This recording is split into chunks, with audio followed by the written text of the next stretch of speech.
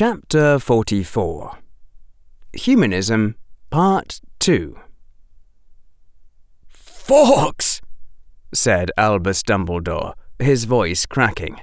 "Help him, please." A brilliant creature of red gold shuffled into the field of vision, looking down quizzically, and it began to croon. The meaningless chirps slid off the emptiness. There was nothing onto which they could hold. "You're noisy," said the voice. "You should die." "Chocolate," Albus Dumbledore said. "You need chocolate, and your friends, but I dare not take you back." Then a shining raven came and spoke in Professor Flitwick's voice, whereupon Albus Dumbledore gasped in sudden comprehension and cursed aloud at his own stupidity. The empty thing laughed at that, for it had retained the capacity to be amused. And a moment later, they all vanished in another flash of fire. It was only a moment, it seemed, between when Flitwick's raven had flown to elsewhere and when Albus Dumbledore reappeared in another crack of red and golden fire with Harry in his arms. But somehow, in that time, Hermione had already managed to fill her hands with chocolate. Before Hermione even got there, chocolate had zoomed off the table and straight into Harry's mouth, which a tiny part of her mind said was unfair. He'd gotten a chance to do it for her. Harry spat the chocolate back out again. "Go away," said a voice so empty it wasn't even cold. Everything seemed to freeze. Everyone who had been moving toward Harry halted, all movements broken by the shock of those two dead words. Then, "No," said Albus Dumbledore. "I will not." And time resumed again, even as another piece of chocolate zoomed off the table and into Harry's mouth. Hermione was close enough now that she could see Harry's expression become more hateful as his mouth chewed with a mechanical, unnatural rhythm. The headmaster's voice was grim as iron. "Filius, call Minerva. Tell her she must come at speed." Professor Flitwick whispered to his silver raven, and it flew into the air and vanished. Another piece of chocolate floated into Harry's mouth, and the mechanical chewing continued. There were more students gathering around where the headmaster watched over Harry with grim eyes. Neville, Seamus, Dean, Lavender, Ernie, Terry, Anthony, none of them daring to approach any closer than Hermione had. "What can we do?" said Dean in a trembling voice. "Back off and give him more space," said the dry voice of Professor Quirrell. "No," interrupted the headmaster. "Let him be surrounded by his friends." Harry swallowed his chocolate and said in that empty voice, "They're stupid. They should as another piece of chocolate entered his mouth. Hermione saw the looks of shock that crossed their faces. "He doesn't mean it, does he?" Seamus said, like he was begging. "You don't understand," Hermione said, her voice breaking.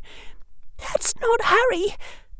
And she sat up before she said anything more, but she had to say that much. She saw from the look on his face that Neville understood, and she also saw that the others didn't.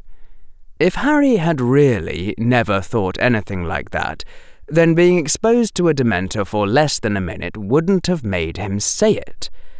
That's what they were probably thinking. Less than a minute of Dementor exposure couldn't create a whole new evil person inside you out of nothing.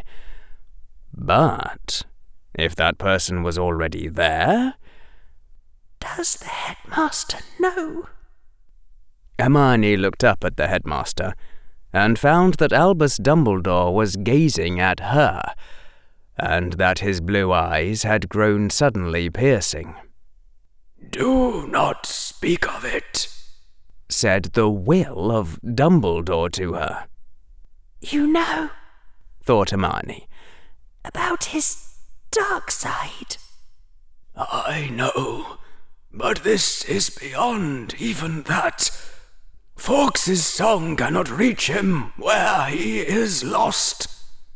"What can we—" "I have a plan," sent the headmaster.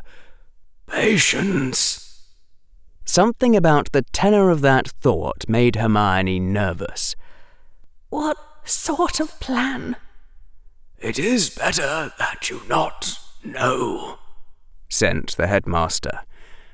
Now Hermione was getting really nervous. She didn't know how much the headmaster knew about Harry's dark side. "A fair point," sent the headmaster. "I am about to tell you. Steel yourself so as to not react. Are you ready? Good. I am going to pretend to cast the killing curse on Professor McGonagall. Do not react, Hermione." That took work. The headmaster really was crazy. That wouldn't bring Harry out of his dark side. Harry would go completely berserk. He'd kill the headmaster. "But that is not true darkness," said Albus Dumbledore. "That is protectiveness. That is love.